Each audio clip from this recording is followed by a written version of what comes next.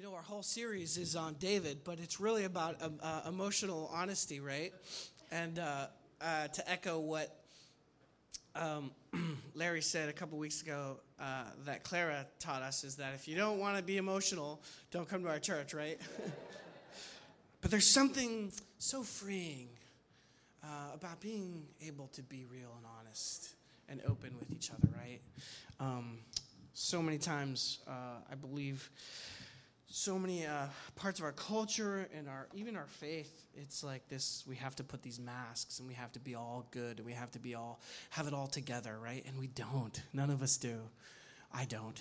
And it's so freeing to know that we don't have to be that way, right? And so we've been in the series on David, and we're pairing the life of David and what David has done and kind of his context of his story, right? We're pairing it with the Psalms that he wrote in that moment, right? And the hope behind that is that that David can model for us what it looks like to be emotionally honest before the Lord. And that's something that's oftentimes it's taboo. Like we're not allowed to really be open and be real and be genuine before the Lord. And I know that that's something that's been real for me. And so we want us to be able to sit in a place where we can see what was going on in David's life, but then also to see the appropriateness of his response in allowing his emotions to be available and be transparent and to be raw and real with the God that David loved, and what we can mimic in that, and you know, how honest can we really be with God, and how safe do we really feel with God, and so we're looking at David and how safe and how real and how honest he felt with God, right? But the other side of that coin is the dangers of glorifying like David's life, right? And oftentimes we will take a lot of the characters in the Bible and we will moralize them, and we'll say, well, this person lived this way, and so we have to follow that person, right? And especially I think I've done children's ministries for a long time, and I think with kids ministries it's very dangerous. Or maybe not dangerous, but it's very common to that be just the norm, right? We're going to learn about Samson today, right? And Samson was strong, so be strong like Samson, right? And David killed Goliath, and so, you know, go kill some giants, right? And so, you know, Daniel spent the night in the lion's den because he stood up for God, so go stand up for God and kill those lions, right? You know, like... And the danger of that is we glorify these people, but then also is we condense these deeply complex humans into these really flat characters. And David's story is so much deeper and so much more complicated and complex than just this character that always did everything right and you just need to go follow and do whatever he did, right? And so today we're going to look at kind of the dark side of David. And so, the reality is that there is a danger when we glorify these characters and when we flatten them and remove from them their humanity, because we have to realize something, that the whole Bible is this story of God revealing himself to his people. And in that, he has chosen a people for himself to be the vehicle in which he is going to reveal himself. So that people is the people of Israel. And the people of Israel were intended to be the rescue team for the rest of the world, right? This vehicle from which God is going to show his glory, and the world would see and know that God is real and turn to him and follow him, right? But then the Israel becomes then the rescue team, right, that God's going to use. But then Israel falls and fails and falls into their own sin, and the rescue team needs to be rescued, right? And essentially, and the problem at the core of all of this, the major problem of all of humanity, and what we're going to look at in this moment is, in the story of David, is the problem of sin, and how sin corrupts and how sin destroys.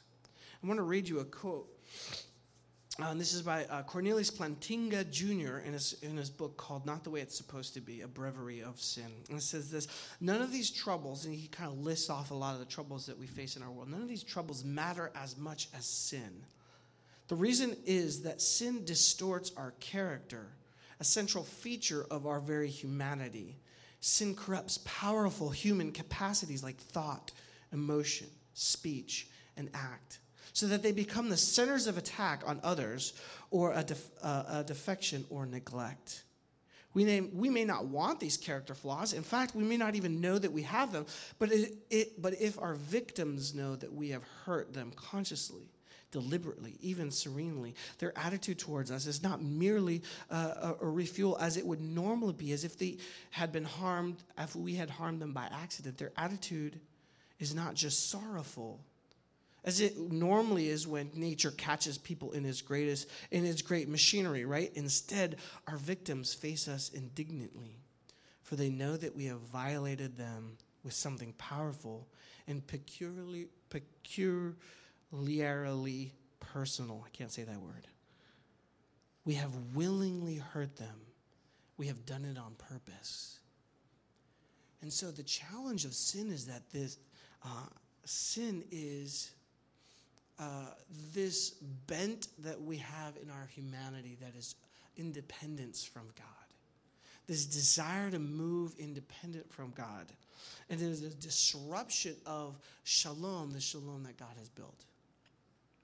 I want to read James chapter 1, verse 13 through 15 to help give us a kind of an understanding of where all this comes from, right? Because the temptation is of sin is that it's an outward thing, right? That this is the outward thing, and that this is sprung from somewhere else, right? You look at the beginning of the story, right? Adam and Eve, the beginning of the inception of sin, right? And what happens is Adam then, when God calls him to task, he says, well, it was really Eve's fault, right? And blames the woman. And the woman, Eve, is like, well, it was really the snake's fault. And there's this passing the buck of ownership of what has been done. And so James teaches us this: when tempted, no one should say, God is tempting me. For God cannot be tempted by evil, nor does he tempt anyone. But each person is tempted when they are dragged away by their own evil desires and enticed. Then, after desire has conceived, it gives birth to sin. And sin, when it is full grown, gives birth to death. This is heavy. Like that's a pretty heavy thing, right? But what we have to recognize is that at the core of where sin comes from, it doesn't come from outside. It comes from within. It comes from inside. As our desires, our own evil desires spring up and entice us. And then that evil desire, after it has conceived, right, it's not just something that just kind of happens, just kind of pops in. There is this processing, the idea there of conception, right, is this, you think of like a baby being like conceived, right? And as this evil desire has conceived, it brings forth sin, right? And then when sin is full grown, it gives birth to death. So here's the thing that we have to understand, that sin is not just our actions. It's not just the external things we do on the outside. That sin is a bigger problem. Sin is a condition that we all have. Let me illustrate it in this way. I have a friend who I love dearly who is HIV positive. And as we know, HIV is a disease that affects your immune system and your ability to fight off infection and disease and germs. And so here's the problem with his life, is that there is no cure for his HIV. Doctors don't have a way of curing that. All they can do is keep it at bay and help maintain symptoms. But the problem is not the symptoms. The problem is the disease, is the virus that is infecting his body. And so the issue with sin is that, yes, the sin is the external things that we do, the lying, the cheating, the hurting, the unkindness, the deceptions, those things that we do. It's cheating on a test. It's cheating on your girlfriend or your boyfriend or your husband. Yes, those are those things. It's being untruthful and lying. Those are things, right? It's abusing of another person or treating another person unjustly. Those are external. Those are the symptoms of sin. But the condition of sin is something deeper inside. And we can, to a high degree, we can work on those external symptoms, but until the condition is dealt with, we have this bent towards evil. And this is how we see, if we look at our world around us, this is why 25,000 children die every single day of hunger-related and poverty-related issues. This is why 42 human beings on this earth own more wealth than the rest of the entire population. This is why there is this that things like last night there was the Global Citizens Festival, right? And their goal is to end poverty by 2030, right? But if the United States would spend 1 year of their military budget, they would resolve world hunger forever. Understand, this is why our world is so discombobulated, and it's because at the core of us there is sin, right? And this is the major problem of sin, is that sin will kill you. The reason that sin is such a problem for us is not that it just destroys shalom. It's not that it affects our relationship. Is that sin leads to death, right? What does it say here? That after the desire is conceived, it gives birth to sin. And sin, when it is full grown, gives birth to death. Romans 3:23, for all have sinned and fall short of the glory of God. Romans 6:23 says, for the wages of sin is death. What sin has earned for us is death. It's death of a relationship. It's death of our own emotion and body and soul and spirit. And ultimately, it's death of our spirit, in that we are eternally separated from God after death. That is the condition of sin. That is the problem of sin. And that is the reason God had to step in to intervene. And what we're going to look at today is we're going to look at how all of this has affected one of our champions.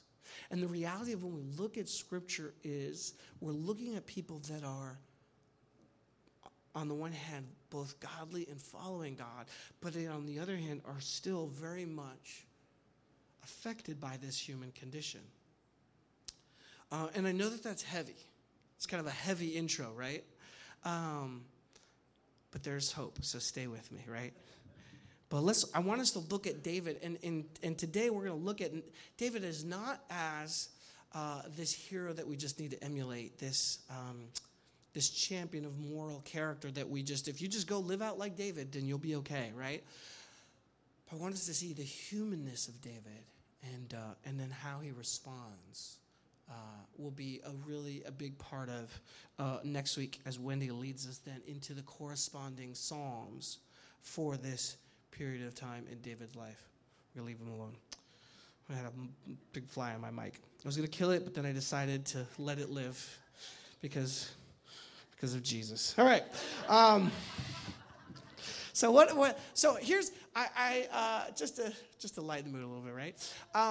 I love telling Old Testament stories, so I'm so excited about sharing this story, right? Because David is one of my favorite stories. And if you look at David, he encompasses a huge part of the Old Testament because the story is so important.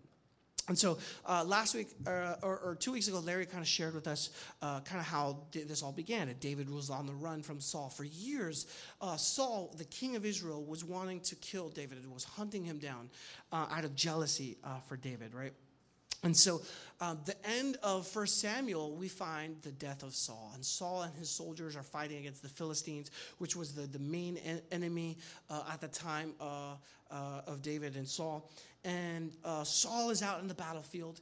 And there's a really, really trippy story in the end of 1 Samuel, which Saul goes to this witch, and the witch of Endor, which sounds like something out of the Lord of the Rings, right? And she, brings up the spirit of Samuel, who had died, and Samuel, curses. This is, in the Bible. This is, crazy stuff, right? And because he had done this, because he had searched for this witch instead of going to the Lord for wisdom, right? The Lord is like, you're going to die in this battle. You're done, right? And so Saul and his... I got to go run through this because there's a lot, right? So Saul and his whole, his family and his whole household is killed in this battle. His son Jonathan, whom David loved, is killed. Saul actually takes his own life. He's wounded by an arrow, and then sitting by his chariot, he falls on his own sword. And so then what ends up happening is there's a short civil war between Ibosheth, which is Saul's last remaining son, and the army of Israel, and David and his men and Judah kind of rally around David. And so there's a short civil war, and there's two generals that you need to know about. The general for Israel and Ibosheth, his name is Abner, and the general for David is named Joab. And Joab and Abner are like the second in command of the whole army, of the opposing armies.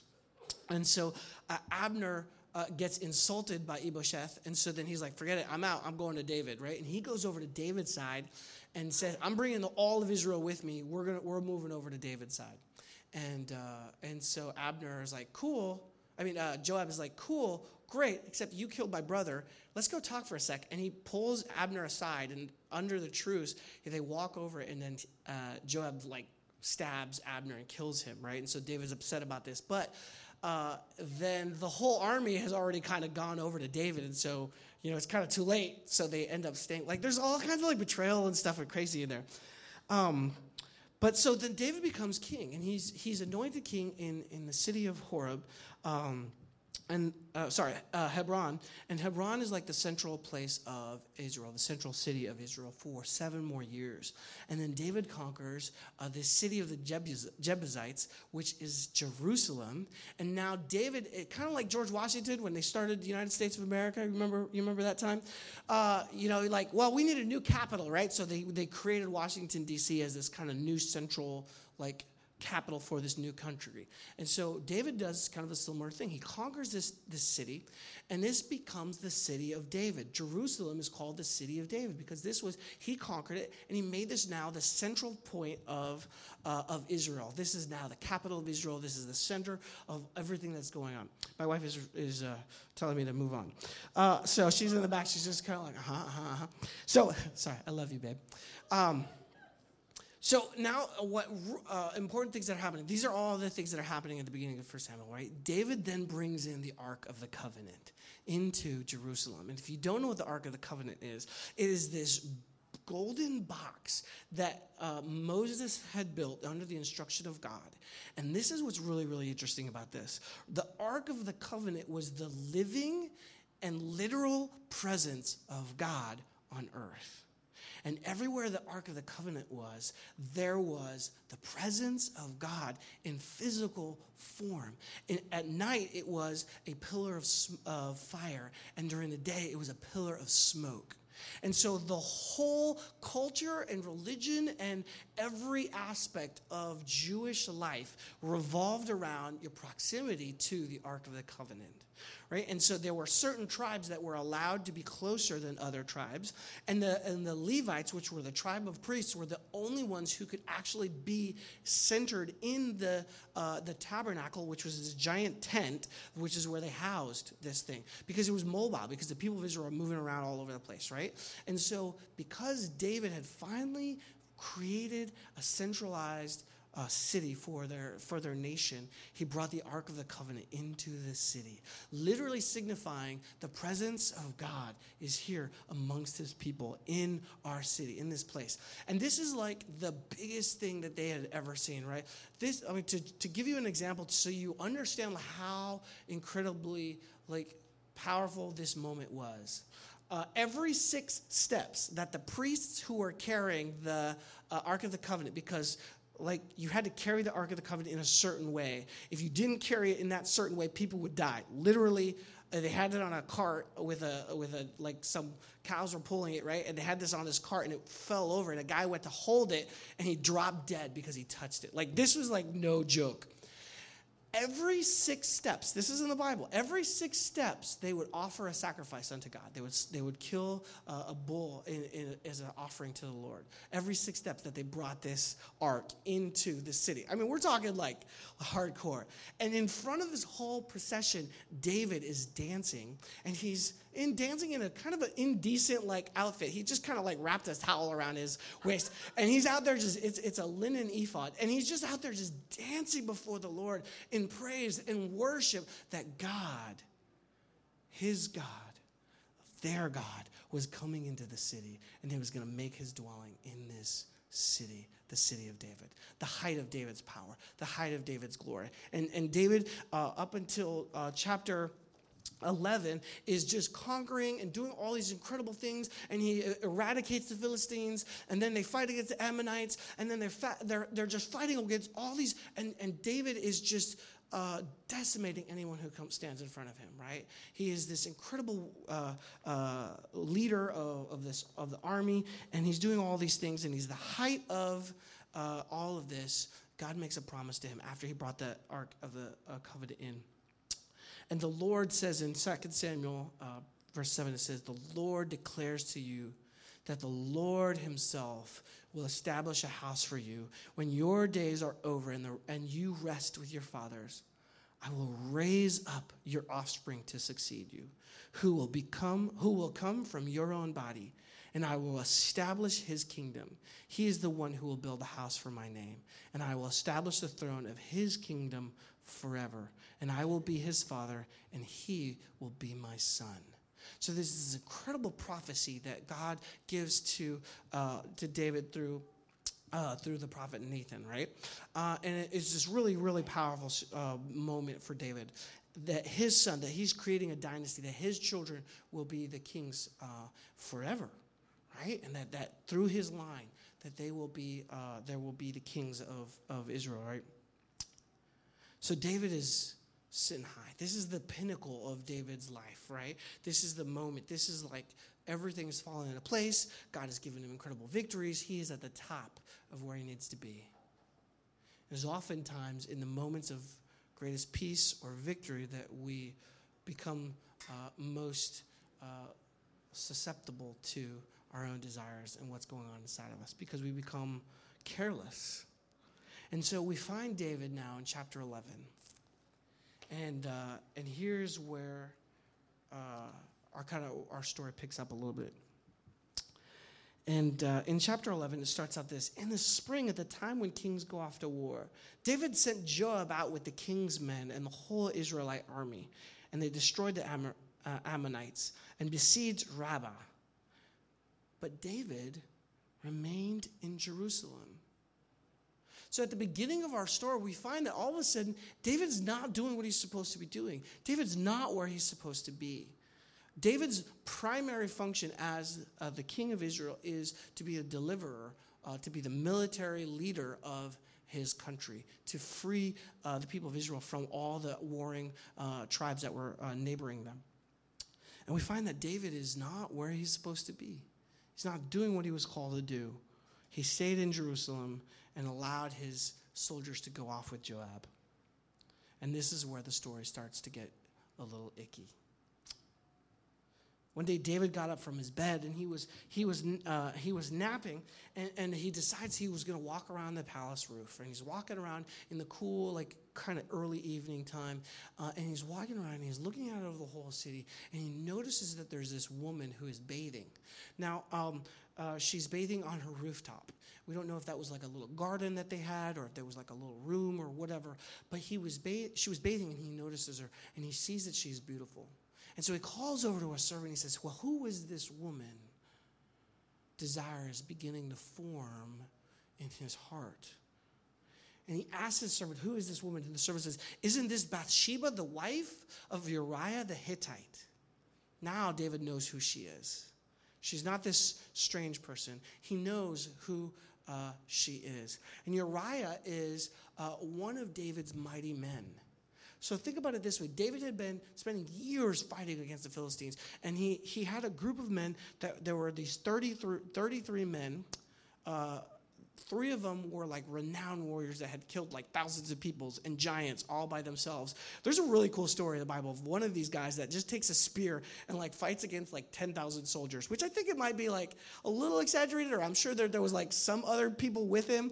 But there's like this episode where with a javelin, he like kills like all these dudes and like frees the people. Like there's all these really, really fun like rated R stories.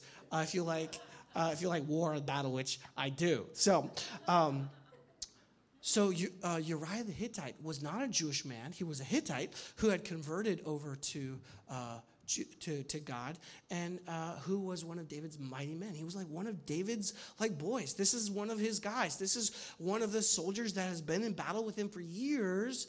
And if you think of like, Band of Brothers and like all this, like the camaraderie that happens between soldiers who have faced death together, right? This is one of those guys. And he knows him. And he knows that Uriah is off in battle. And look what he does. David sent messengers to get her. And she came to him. And he slept with her. And then he sends her home. He takes what was in his. He took this other man's wife, this man that was his friend, this man that was his loyal soldier. And here's when the story starts to get even more complicated. She goes back home and she writes to him, I am pregnant. Se complicó la cosa. Now what do you do? And so oftentimes with all of us is when we're caught in the sin, what do? We have to then do something to cover it up, hide it, hide our mistake, hide what's going on, right? Or, add something that will, just essentially cover it up. And so what David does is he then sends a messenger to Joab and says, hey, bring me Uriah the Hittite. So Joab sends him the man. And David does this under the guise of like, hey, I want to hear what's going on in the battle. How's the battle at Rabbah? What's going on in the city? And Joab tells him all these things, right? And then David says, all right, well, great. That's great. Okay, great. Okay, hey, bro, well, all that's good. Why don't you go home and go clean yourself off, spend the night at your house, go see your wife, and, let me know how it goes. And he actually sends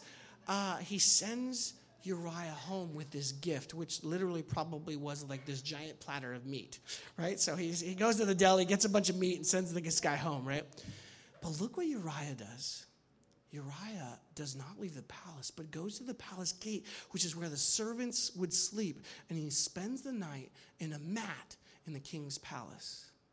And when David finds out in the morning, he brings Uriah to the back, and he says, why didn't you go home? Like, what's the deal? And Uriah says, the ark of the Lord is in a tent.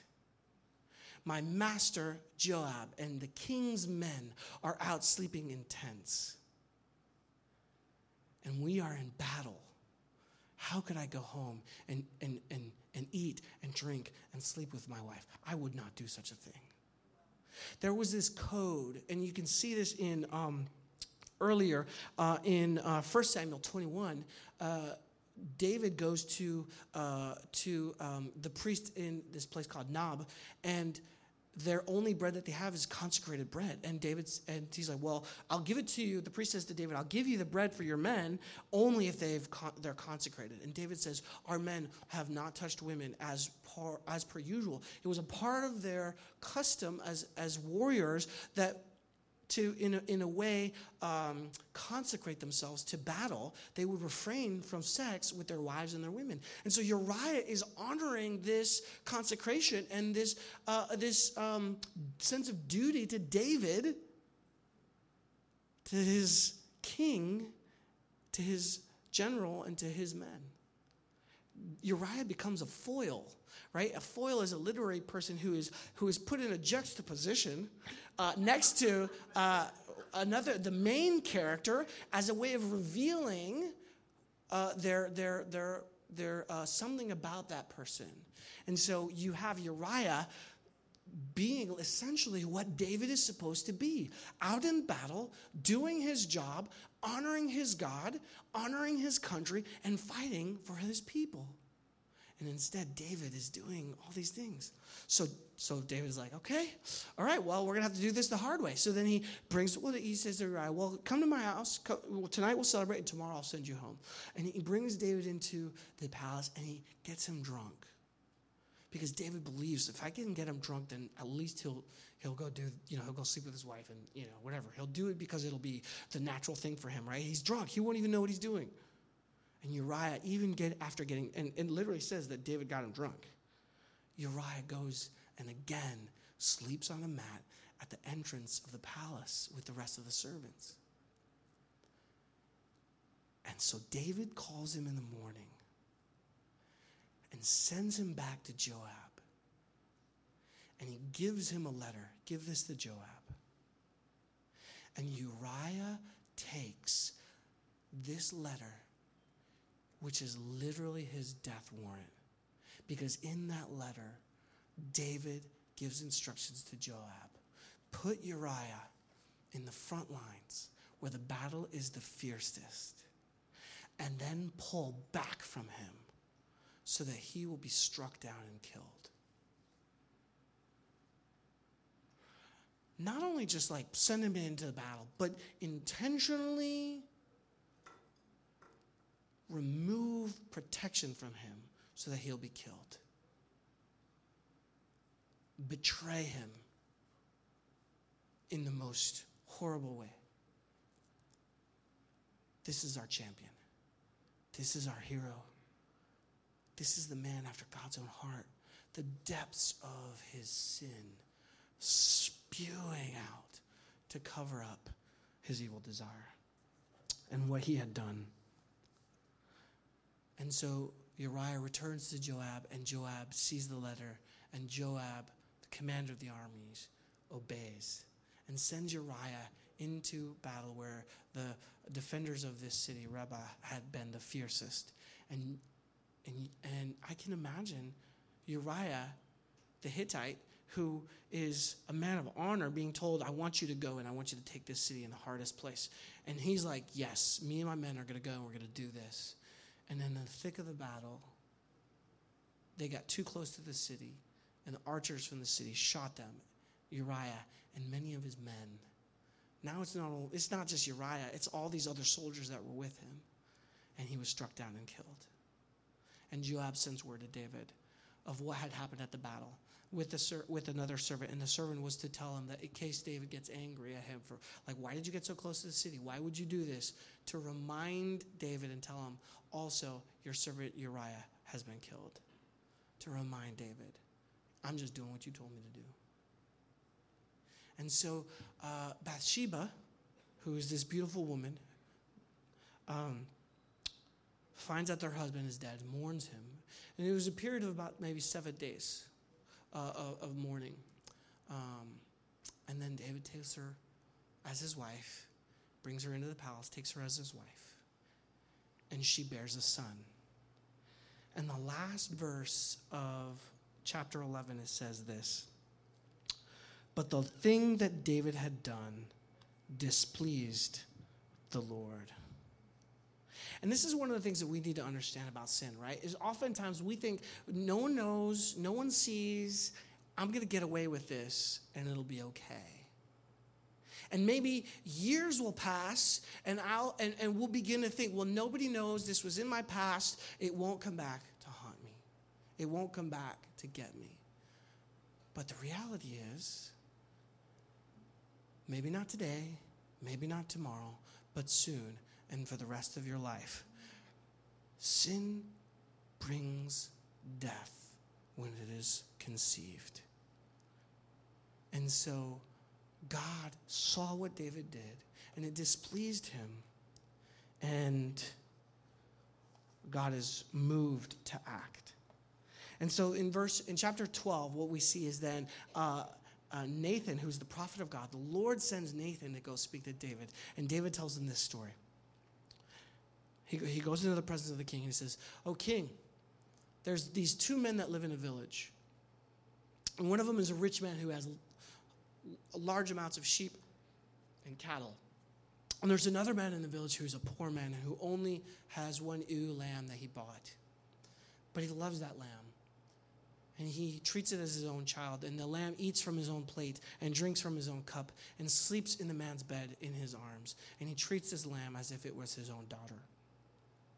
And a man came to visit this rich man, had been traveling and came to visit this rich man. And the rich man wanted to celebrate him and treat him. And so he threw a feast. But instead of serving one of his own sheep, one of the many, he went and took this poor man's sheep, his little lamb, and served it to the traveler.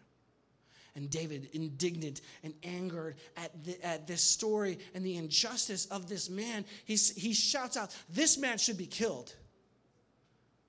And then remembering he's the king, establishes justice and says, "This man has to pay back 4 times what was taken from him." Or the rich man has to pay back 4 times what he took from this poor man. And then Nathan looks at him and he says this, "You are that man." And then it pronounces judgment from the Lord on David of what is going to happen. He says, "I anointed you king over Israel. I delivered you from the hand of Saul. I gave you your master's house to you and your master's wives into your arms. I gave you the house of Israel and Judah. And if that had been too little, I would have given you even more. Why did you despise the word of the Lord by doing this evil in his eyes? You struck down Uriah the Hittite with the sword and took his wife to be your own. You killed him with the sword of the Ammonites. Now, therefore, the sword will never depart from your house because you despised me and took Uriah the Hittite, the wife of Uriah the Hittite, to be your own." And he begins to then unravel the consequence of David's sin and what will happen here for David. And David, being confronted with what he had done, he cries out and he says, "I have sinned against the Lord." And Nathan replies, "The Lord has taken away your sin. You are not going to die. But because by doing this you have made the enemies of the Lord show utter contempt, the son born to you will die."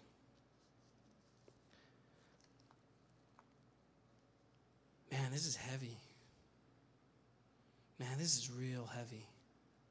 Because the thing with sin is that someone has to pay for sin. Someone has to pay for the things that were done, for the things that I have done, for the things that I've done to my fellow humans, for the way I've broken shalom, for the way that we have broken shalom. Someone has to pay.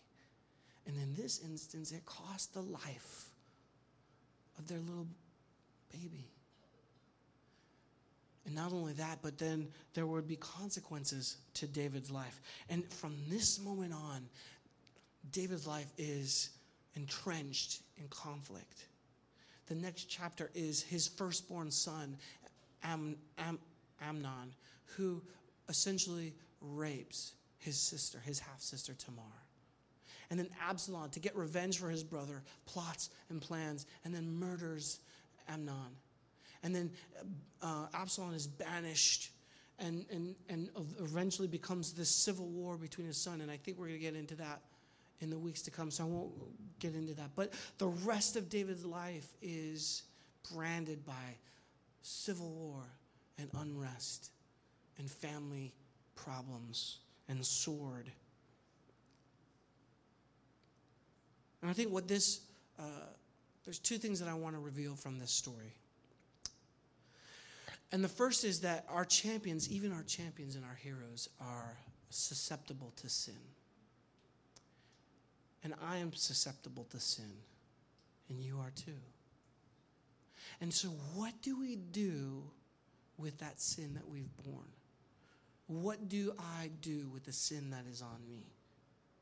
And the beautiful side of this is David's response to his evil in confession and repentance before the Lord. And we're going to address that next week in the Psalms that David wrote in this moment. But I want to read one psalm, and this is in Psalm 32. And this is what I think establishes David, a difference of David, is oftentimes when we sin, the response is to justify or to excuse or to blame, put the blame somewhere else. And David's understanding of his sin is that I have to own what I've done before the Lord.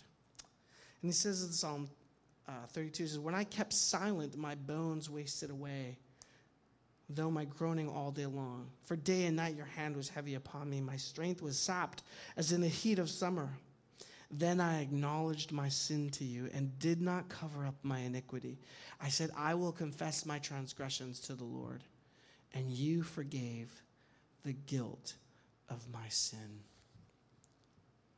There is a space for us to see that there is forgiveness when we repent, when we own up to our sin. And so I hope that this episode of David both reminds us that how broken even our champions are, how broken even I am. But I hope that we don't walk away from this heavy-hearted. I hope that we can also look at what God is doing even in the midst of the depths of our sin and brokenness. Because even in the darkest place of this episode, God is still at work. God had told David that he was going to establish his family, that he was going to establish his kingdom, and that from him, in his line, there was going to be a line of kings forever. In verse 16 of chapter 7, when God is speaking this word to David, he says, your house and your kingdom will endure forever before me. Your throne will be established forever. Because here's the thing.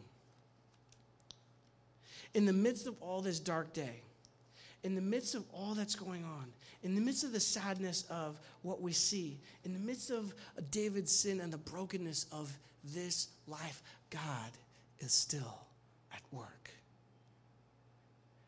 And God is still at work in my sin and in yours. Because even in this moment where David had done such an evil thing, God is moving pieces together. Because Bathsheba and David, even though their first son is killed, as a consequence of their sin, they have 4 other children, 4 other sons. And one of those sons is named Solomon. And Solomon becomes the next king of Israel. And through Solomon's line, the kings of Jerusalem, the kings of Judah, will continue following after the Lord. And through that line, these kings will pass on from son to son to son, a royal priesthood that will move down from generations to generations, even in the exile, to a man named Joseph and his wife named Mary. And unto them a son was born, and his name is Jesus.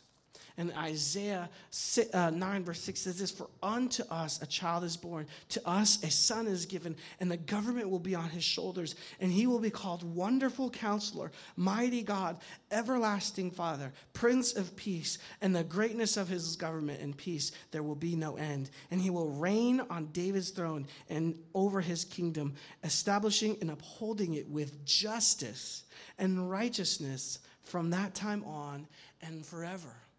Because even in the midst of our hopelessness of sin, that there is something in us that is broken, that we need God to intervene. There is hope. Because God, through David and through Bathsheba and through this line, is going to provide a payment for sin in himself, in Jesus. And Jesus, through the line of David, is going to take on himself the sins of the world. My sin and your sin and David's sin. Sin has to be paid for. And that's why animals were always sacrificed to pay for the sin, to cover over the sin. Blood had to be shed for the covering of sin. And Jesus would offer his life. Jesus, from the line of David, would offer his life down as a sacrifice to pay for your sin and my sin. And that doesn't mean that we don't face the consequences of our sin, because David faced the consequences of what happened. His family was broken after this. His kingdom was broken after this. His son paid the penalty of death for this. But there is forgiveness for us. And there is restoration for us through Jesus Christ, through the line of David. And so even though we are helpless in our situation, we are not hopeless. And I hope what that inspires to you is not this hopeless sense of our sin, and that even our champions are steeped in sin. And so what hope is there? Why should I keep fighting? Why should I keep going? What hope is there for me?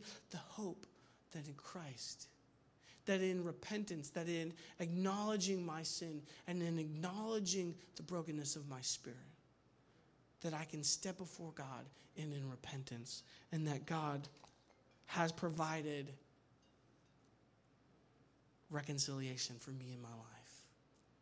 And I hope that does not inspire in us arrogance, but a humble attitude of acknowledging that I am forgiven and that I walk in right standing with God because of Jesus and what he's done for me.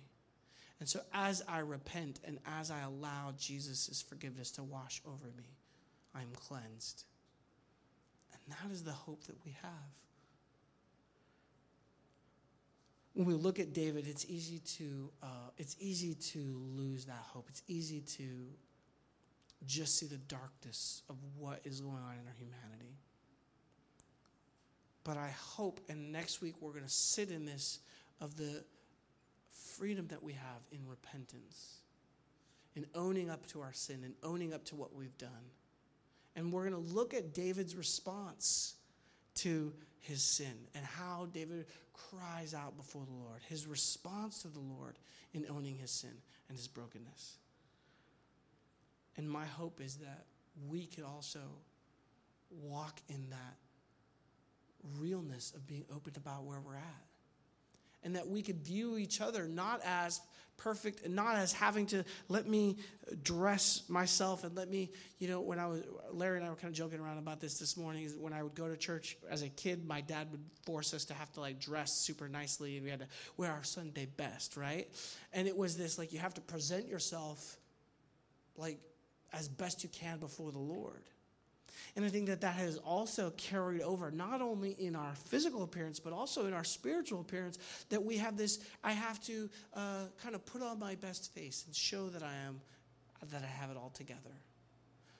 And I think the beauty of seeing David's story is that we can be honest and open and raw and real before the Lord, because he sees into the depths of our sin. And he looks into the darkest places of our life and the darkest moments of our life. And just like he took this broken relationship, this broken and sinful relationship of David and Bathsheba, that was born in sin, and he can turn it into something beautiful. And that through that, he can bring our hope of Jesus. That God would look at the brokenness of our situation in our life, and in the worst place that I could be, and say, I love you. I choose you. I am accepting you because of Jesus and what Jesus has done for you. And that we can then walk in that forgiveness. And that Jesus can redeem that brokenness of our life so that we can have a right relationship with him. But how we respond in repentance is the key of what we're going to look at next week. Let me pray for us.